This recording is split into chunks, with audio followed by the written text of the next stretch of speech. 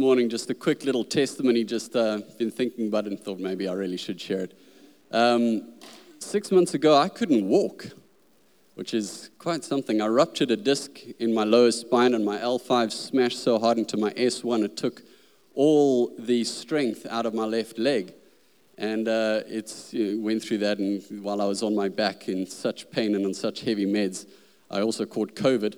Eventually, I had surgery, amazing surgeon, and he pulled out the ruptured disc.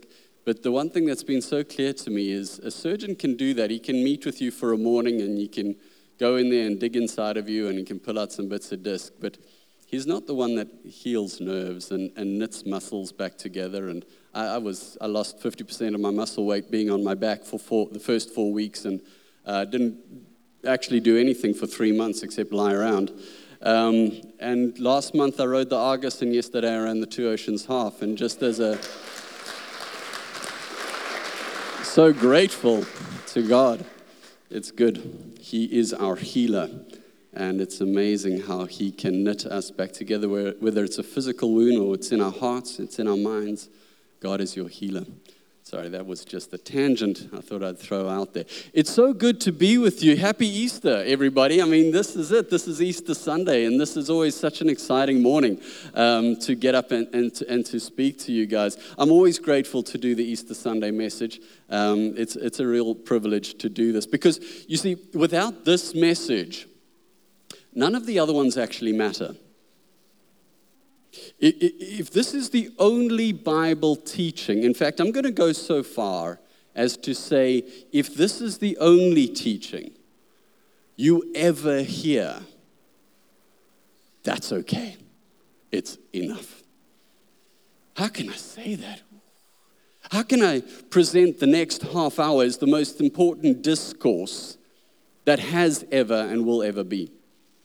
More important than any political speech, more important than any medical, scientific, or mathematical announcement, more important than any philosophical or religious teaching. Because if what I say today is true, then it has eternal value. It changes not next week, not this year. It changes your eternity. If it's false, then this is a half hour of your life you'll never get back, and I hope you found me mildly entertaining. So we're going to look at this message today and see if it is either folly or fact to know how to respond. It's either a hoax or it's a shattering historical event. It's either a message that defies the laws of nature and rewrites history, or it's been incorrectly told today, and we should be here mourning, not celebrating. We're going to be reading from Luke chapter 24. In preparing for this message, I've been reading Luke Harper's notes, who's busy preaching the same chapter in South Penn, and I've been listening to a few podcasts of other fantastic preachers like Tim Keller and listening to what they had to say, because I love to pillage the golden revelations that they give when they speak. But sometimes you read a chapter in the Bible and you're just amazed at the simplicity of the gospel and how a chapter like this is so powerful on its own. Let's open in prayer. Lord Jesus, we're just so grateful for the cross. Father God, we're just so grateful that you sent your word, that you came in such mercy, in such grace. Holy Spirit, we're so grateful for your presence. Open our eyes and minds today to the truth of your gospel. Give us ears to hear, will to obey, hearts to embrace the truth revealed this day. We love you, Lord. All right, buckle up. You can open your devices or turn in your Bible to Luke chapter 24. Bear with me, it's a long one. All right. On the first day of the week, very early in the morning, the woman took the spices they had prepared and went to the tomb. They found the stone rolled away from the tomb, but when they entered, they did not find the body of the Lord Jesus. While they were wondering about this, suddenly two men in clothes that gleamed like lightning stood beside them. In their fright, the women bowed down with their faces to the ground. But their men said to them, "Why do you look for the living among the dead? He is not here. He has risen." Hey, remember how he told you while he was with you in Galilee, the Son of Man must be delivered into the hands of sinful men, be crucified, and on the third day be raised again? Then they remembered his words. When they came back from the tomb, they told these things to the 11 and to all the others. It was Mary Magdalene, Joanna, Mary the mother of James, and the others with them who told this to the apostles. But they did not believe the woman, because their words seemed to them like nonsense. Peter, however, I love Peter. However, he got up and he ran to the tomb. Bending over, he saw the strips of linen lying by themselves, and he went away wondering to himself what had happened. Now on that same day, two of them, two disciples, were going to a village called Emmaus, about 7 miles, about 11 kilometers from Jerusalem. They were talking with each other about everything that had happened. As they talked and discussed these things with each other, Jesus himself came up and walked along with them. But they were kept from recognizing him.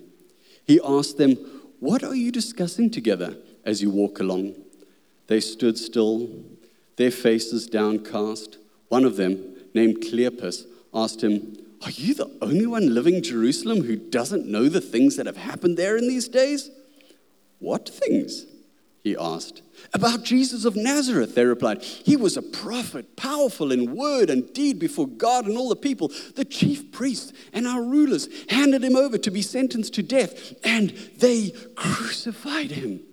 But we had hoped he was the one who was going to redeem Israel. And what's more, it is the third day since all this took place. In addition, some of our women amazed us. They went to the tomb early this morning, but didn't find his body. They came and told us that they had seen a vision of angels who said he was alive.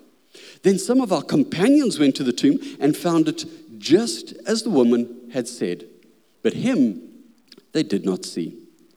He said to them, "How foolish you are, and how slow of heart to believe all that the prophets have spoken. Did not the Christ have to suffer these things and then enter his glory?" And beginning with Moses and all the prophets, he explained to them what was said in all the scriptures concerning himself. As they approached the village to which they were going, Jesus acted as if he were going further, but they urged him strongly, "Stay with us, for it's nearly evening. The day is almost over." So he went in to stay with them. While he was at the table with them, he took the bread, gave thanks, broke it, and began to give it to them. Their eyes were opened, and they recognized him, and he disappeared from their sight. They asked each other, "Were not our hearts burning within us while he talked with us on the road and opened scripture to us?" They got up and returned at once to Jerusalem. There they found the 11 and those with them assembled together, saying, this is the 11, okay, this is the disciples in another room. And they're saying, "It's true, the Lord has risen and appeared to Simon." So here's another bloke, Simon, who's also seen the risen Lord. And the disciples are all discussing this. Then the two from Emmaus, they told them what had happened on the way and how Jesus was recognized by them when he broke the bread. While they were still talking about this, Jesus himself stood among them and said to them, "Peace be with you." They were startled and frightened, thinking they saw a ghost. He said to them, "Why are you troubled, and why do doubts rise in your mind? Look at my hands and my feet. It is I myself. Touch me and see. A ghost does not have flesh and bones as you see I have." When he had said this, he showed them his hands and feet. And while they still did not believe it, because of joy and amazement, he asked them, "Do you have anything here to eat?" They gave him a piece of broiled fish, and he took it and he ate it in their presence. He said to them, "This is what I told you while I was still with you. Everything must be fulfilled that is written about me in the law of Moses, the prophets, and the Psalms. Then he opened their minds so they could understand the scriptures. He told them, this is what is written, the Christ will suffer and rise from the dead on the third day, and repentance and forgiveness of sins will be preached in his name to all nations, beginning at Jerusalem. You are witnesses to these things. I'm going to send you what my Father has promised, but stay in the city until you have been clothed with power from on high. When he had led them out to the vicinity of Bethany, he lifted up his hands and blessed them. While he was blessing them, he left them and was taken up into heaven. They worshipped him and returned to Jerusalem with great joy, and they stayed continually at the temple, praising God. Let's close in prayer. I'm kidding. But I mean, wow, right? I mean, that passage, it's just the most incredible passage of Scripture. But what makes it so compelling and so powerful is that it is a string. The whole chapter is a string of eyewitness accounts of the resurrected Jesus. It gives the account so much credibility. There's nothing better in a court of law than an eyewitness. These were not impressions, these were not imaginations or the words of a well-informed narrator. These were people who saw Jesus, spoke to Jesus, ate with Jesus. The initial witnesses were women who at the time had a very low status, which meant their testimony would not have even been admissible in a court, not a Roman court, not a Jewish court. If you were making up a story, if you were creating a legend, you would never put women in there as the first eyewitnesses in those days, because it would completely undermine the plausibility of the account with any of the hearers of the time. There was no other motivation for Luke to do this but to account for the facts of the event. It's just like Jesus to break the religious, cultural, political, and social norms and chooses woman to be the first to tell of his resurrection and share what we now call the gospel of Jesus Christ. And it's also, as you go through this chapter, why you see so many names. Because, of course, guys, it was Mary. Mary, the mother of James, that James's mom, that Mary. And it was Joanna, you know Joanna, and Simon. It was Simon who saw him. Oh, and it was Cleopas, the Cleopas from Emmaus, not the other Cleopas. The Gospels were written during the lifetimes of these eyewitnesses. So these names are like footnotes. If you want to check it out, go chat to these oaks, because you know them. Right? Go chat to them. These were known people. So how do you receive these eyewitness accounts? How do you receive this message? Let's see how they did. Let's go through the passage and briefly look at how it was received by witness after witness. Here are some spices, all right? And here is an Easter egg symbolizing how we now celebrate Easter Sunday. All right, I'm going to put those there. And now you're only looking at the egg, I know. What is he going to do with that? Chocolate or spices? Verse 1. On the first day of the week, very early in the morning, the woman took the spices they had prepared and they went to the tomb. They found the stone rolled away from the tomb. But when they entered, they did not find the body of the Lord Jesus Christ. These women, these were disciples of Jesus. They went to anoint Jesus' dead body with spices. This was a custom at the time. When a loved one died, they covered his body with spices to hide the smell.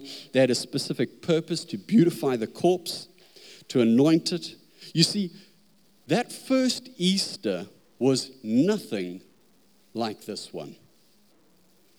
Today, many of you, especially those of you with little children or wives who are addicted to chocolate like mine, you got up before the sun rose and you took your torches and your coffee out, and there was giggles and there was laughter, and you searched the garden for these golden little eggs or these wrapped little eggs all around the garden, and there was lots of fun and celebration, and then there was suddenly this sugar rush, and then eventually you managed to get everybody to church to celebrate the victory message that we're celebrating today.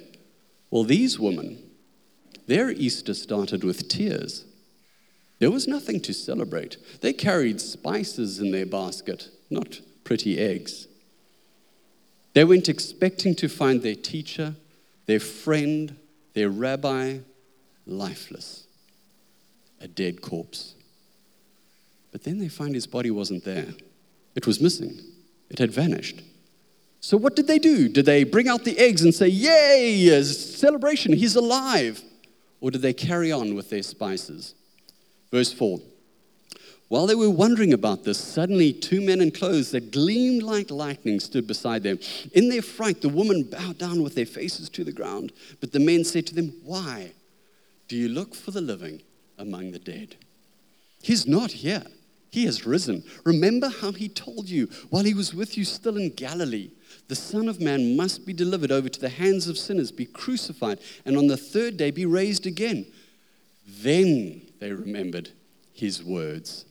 When they came back from the tomb, they told these things to the 11 and all the others. These women, they were initially confused. They are stuck in their spices. They don't know what's happened. Things have gone from bad, Jesus is dead, to worse, and we don't even know where his body is, and we can't anoint it. I don't know what's going on here. I don't understand. No one's seeing the clues. In fact, the last thing they're thinking is, oh, Jesus is alive. It takes the supernatural appearance of an angel to explain to them what has taken place. And why do you seek the living amongst the dead? They still don't know what's happened. So the angel continues and explains, don't you remember? Jesus said that he would die and 3 days later rise again. And although Jesus had said it, nobody actually believed him or even fully understood at the time. Another time he said, you'll be given the sign of Jonah. So Jonah goes into the belly of a whale and he appears alive 3 days later. Even after Jesus told them repeatedly, it was so foreign a concept that they didn't even consider it at the time. But after hearing it from an angel, they get it. And the first thing they do is go and tell the others. Now it's chocolate. So let's look at this egg. This is how I learned about the Easter story when I was young. Is we have these eggs hidden. Sometimes they look like bunnies, sometimes they're eggs like this, but they're supposed to be eggs. And if you look at the egg, it's hollow inside. And that, we were told, would always symbolize the empty tomb. That's why these eggs are hollow. They're symbolic of the empty tomb. So, how do the others respond? Chocolate or spices? I'm going to stand this into the carpet. Give me a second. I didn't expect it to break quite so violently. Just don't want to mess up the carpet. So, verse 10. It was Mary Magdalene, Joanna, Mary the mother of James, and the others with them who told this to the apostles. But they did not believe the woman, because their words seemed to them like nonsense.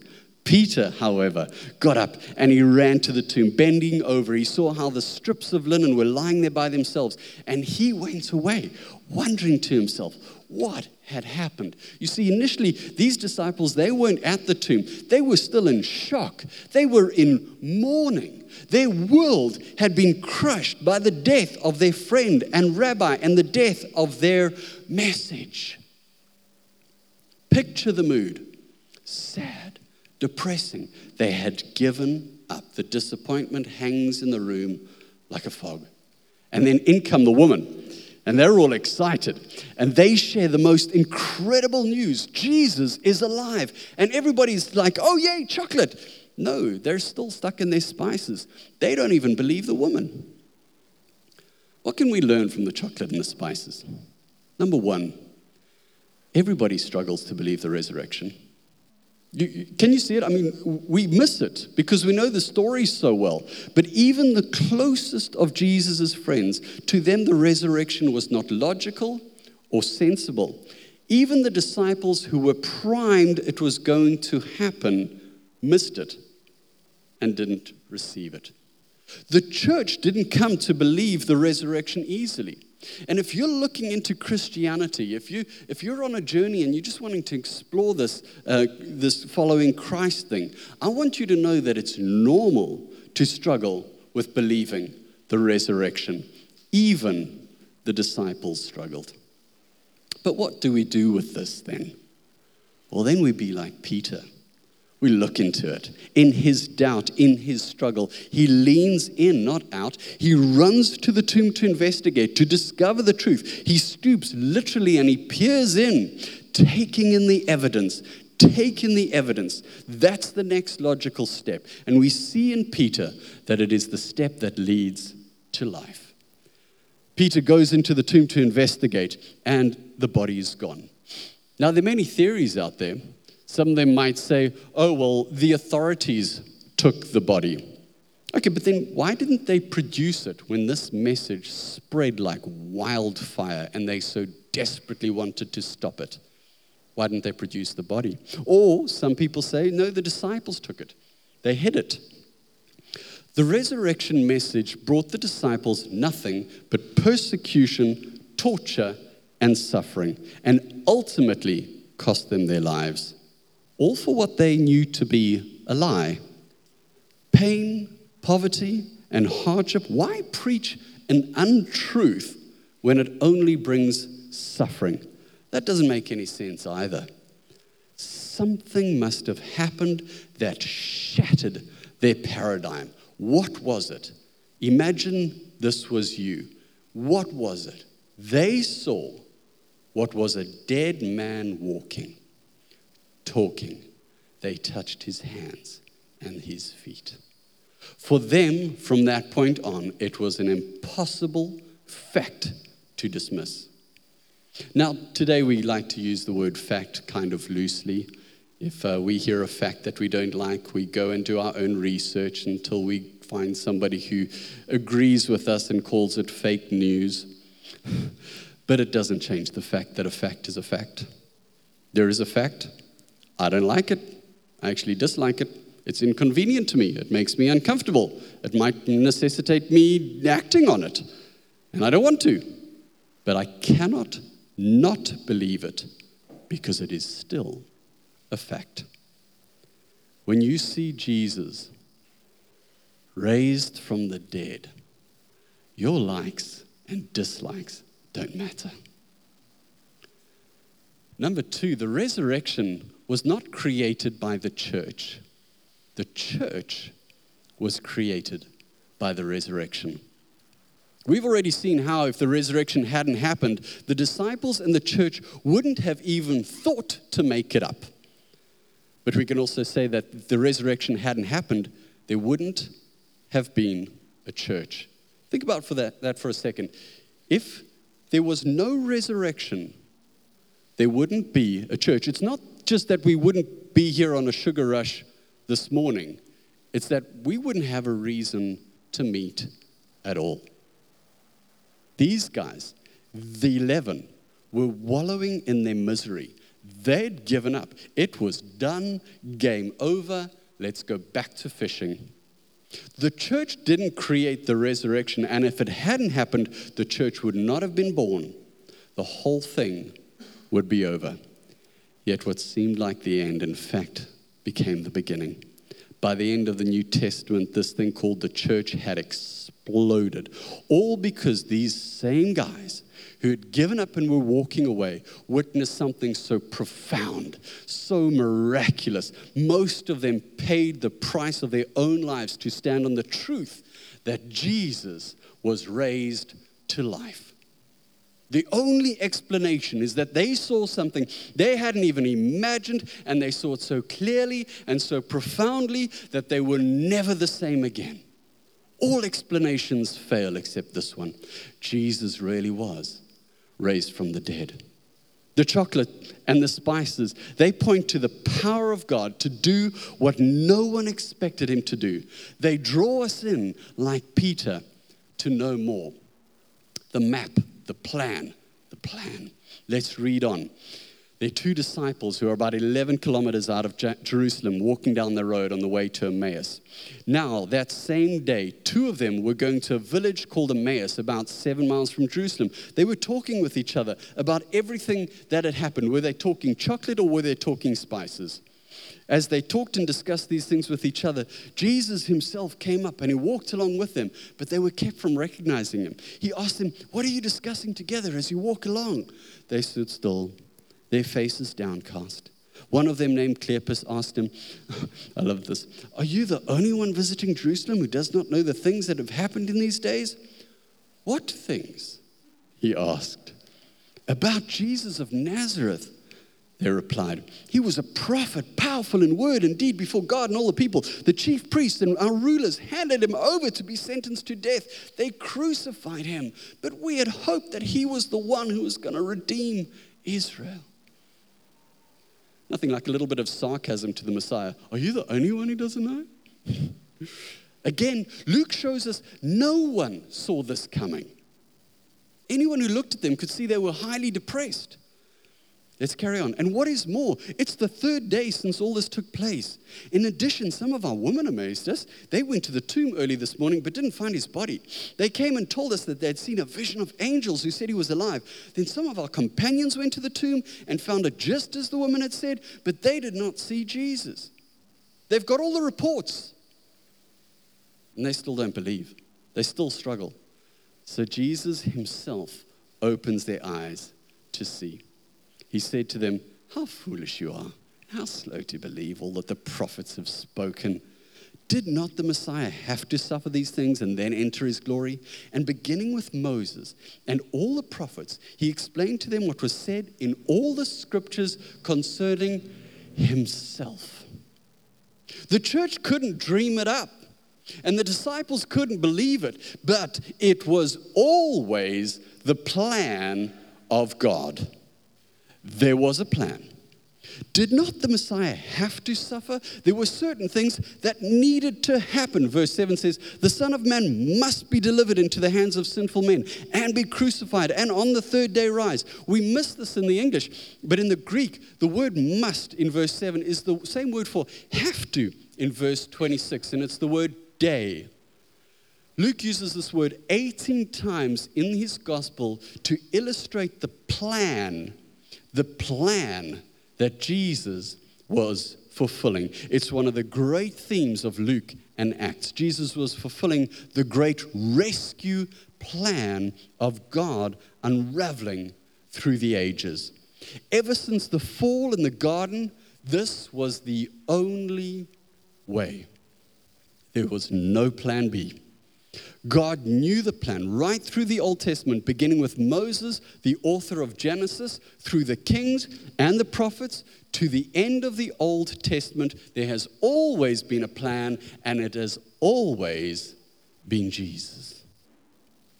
The plan culminated in the perfect, sinless Savior, both simultaneously divine and human, coming and suffering before being raised to life. It had to be this way, according to the plan. The plan of God was through the death and resurrection of Jesus to defeat once and for all the power of sin and death. And because he did, death is not the end of the human life. Amen. There is life beyond the grave. Jesus not only secures it, but through his resurrection, he proves it. He has died and returned to life. Jesus has the power over death. What the disciples thought was the end of a dream was in fact the dawn of a new era. And now the same resurrection power that brought Christ back to life is the very same power that is at work in the Christian life. Jesus is the proof that the resurrection life is true. And through him, each of us have access to it. But how? How do we have access to it? The meal. The story continues. Jesus is playing it cool. It's actually so wonderful, this next little bit. I love this. Jesus is amazing. He's so gentle with us, and he's such a great teacher. Verse 28, as they approached the village to which they were going, Jesus continued on as if he were going further. I like that. So he's just teasing them a little. But they urged him strongly, stay with us, for it's nearly evening. The day is almost over.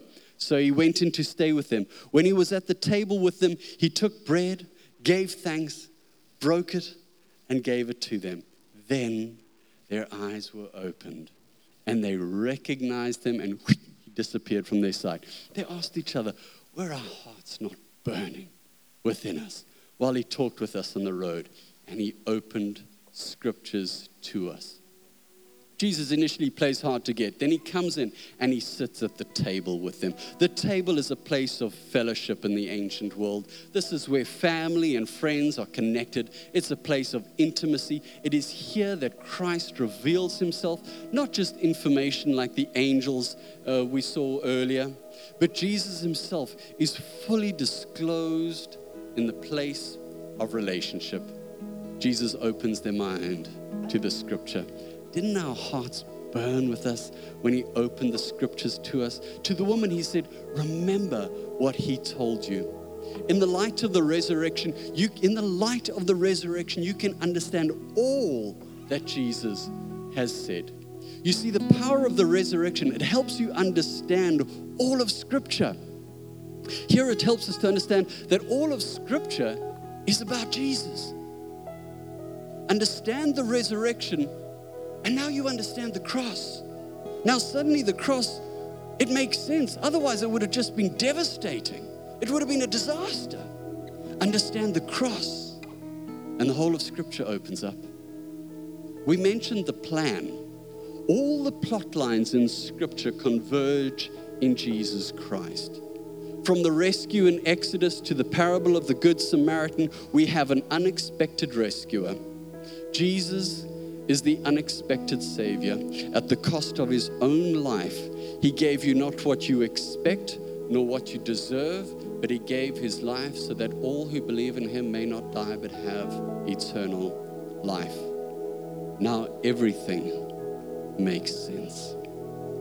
It's like the movie The Sixth Sense. I don't know if you've seen it, but it's got this incredible plot twist at the end. And if you've seen the movie, you're busy nodding, going, oh yeah, I remember that ending. And the second time you watch it, you can only watch the movie with the end in mind. And suddenly the whole movie kind of makes sense. Spoiler alert, the gospel's the same. Once you understand the resurrection, you can only read the whole of Scripture, the whole of the Bible, with the resurrection in mind. Suddenly it all makes sense. It changes the way we see everything. When he was at the table with them, he took the bread, he gave thanks and he broke it and began to give it to them. Their eyes were opened. We're going to do communion a little differently. We're going to do it at plot point 2 in my message now. We're going to do it now. While the band play, won't you take the COVID-friendly little cup and peel away the little lid to get the wafer? And together as Christ followers, let's take a little time and imagine we're in that room. Take a little time. Imagine you're in that room. Let's ponder Jesus and all that he has said and all that he has done.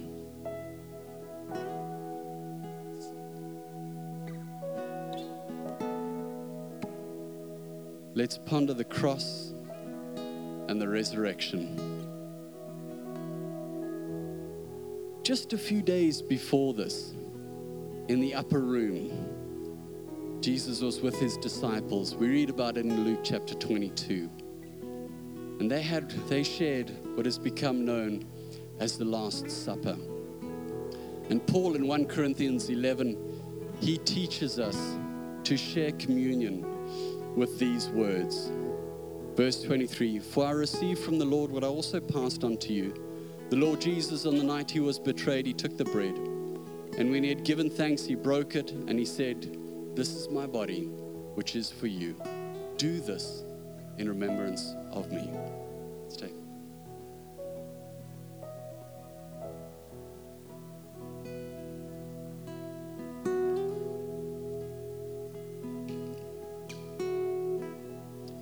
In the same way, after supper, he took the cup, saying, this cup is the new covenant by my blood. Do this whenever you drink it in remembrance of me. For whenever you eat this bread and drink this cup, you proclaim the Lord's death until he comes.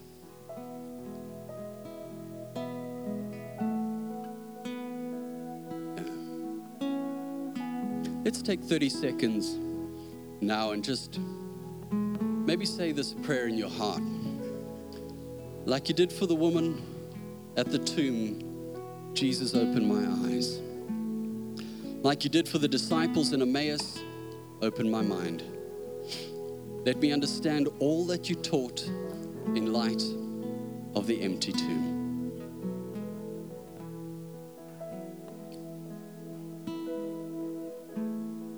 Thank you, Lord, for your blood. Thank you for your body. Thank you for the cross. Thank you for your sacrifice.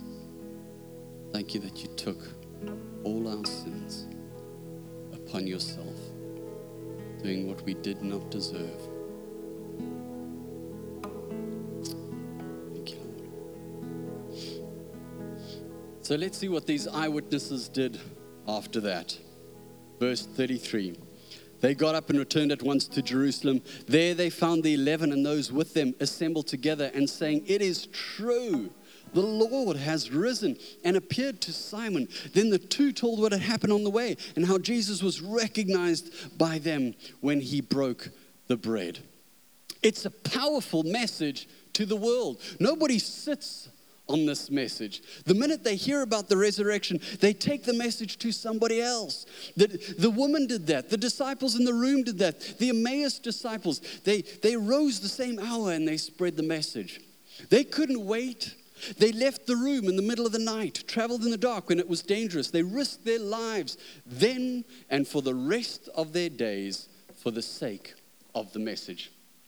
They did it because their hearts had been so moved and the message was so important. The same for the woman earlier. Upon believing, they gave themselves to sharing it with others. In the book of Acts, the message of the resurrection dominates the teachings of both Peter and Paul. Those who had seen it, all these eyewitnesses gave themselves to telling others. As mentioned earlier, they all took hits for spreading this message. They paid the price in suffering and rejection, and ultimately many of them lost their lives because of the message they were sharing. But how, in 3 generations, did Christianity supplant the classical culture in the Greco-Roman world? That was a big deal. That was the resurrection. The resurrection is unique. It's a message that no one had ever heard. It gives a hope for the future, a hope that is now certain, and that is unimaginably wonderful. It's spread through Asia, throughout Europe, across the oceans, and all the way down to the southern tip of Africa, where a bunch of chocolate-high Christians have gathered to celebrate the truth of the resurrection today. Will you join the woman? Will you join the 11? Will you join the disciples in spreading this message? It's true, our culture has become increasingly hostile, and many today look upon what we believe with scorn. But Christ promises to be with you and empower you and strengthen you as he invites you to join the greatest movement of witnesses and truth tellers the world has ever seen. What makes this so important? Why is this still so important? Because if you spoke to an eyewitness and you saw their life changed, if you believed the credibility of their account, well, then you see, suddenly you'd realize you're not just an aimless, passing, fading presence in a purposeless world. Finally, you know that you're not just here today and gone tomorrow. Finally, you'd realize there's a future and it never ends. Jesus himself shows up in the resurrected body and he says, "It's me. It is I myself. Look at me. Touch me." Are you scared of death? Well, the resurrection is certain, and now death has no sting. The future is available through Jesus Christ, and you will be loved for the rest of eternity with the love of the Father that has always been the plan. Suffering is intolerable if you're not sure of the future, but the resurrection is a giant guarantee that the future is unimaginably wonderful. It's the restoration of what you've lost, your body back to being the body you even better, your body better than it ever was, Your life being the life you always wished it could have been. Jesus Christ is walking proof that you won't miss anything that this world has to offer. It's all coming in the future. Why wouldn't you want that? At the end, Jesus refers to himself as the Messiah, as the King. If you want that future, make Jesus King of your life. There is no more powerful message possible. What do we do now? What did they do? Verse 52, they worshipped him. They worshipped him. Why don't we do the same?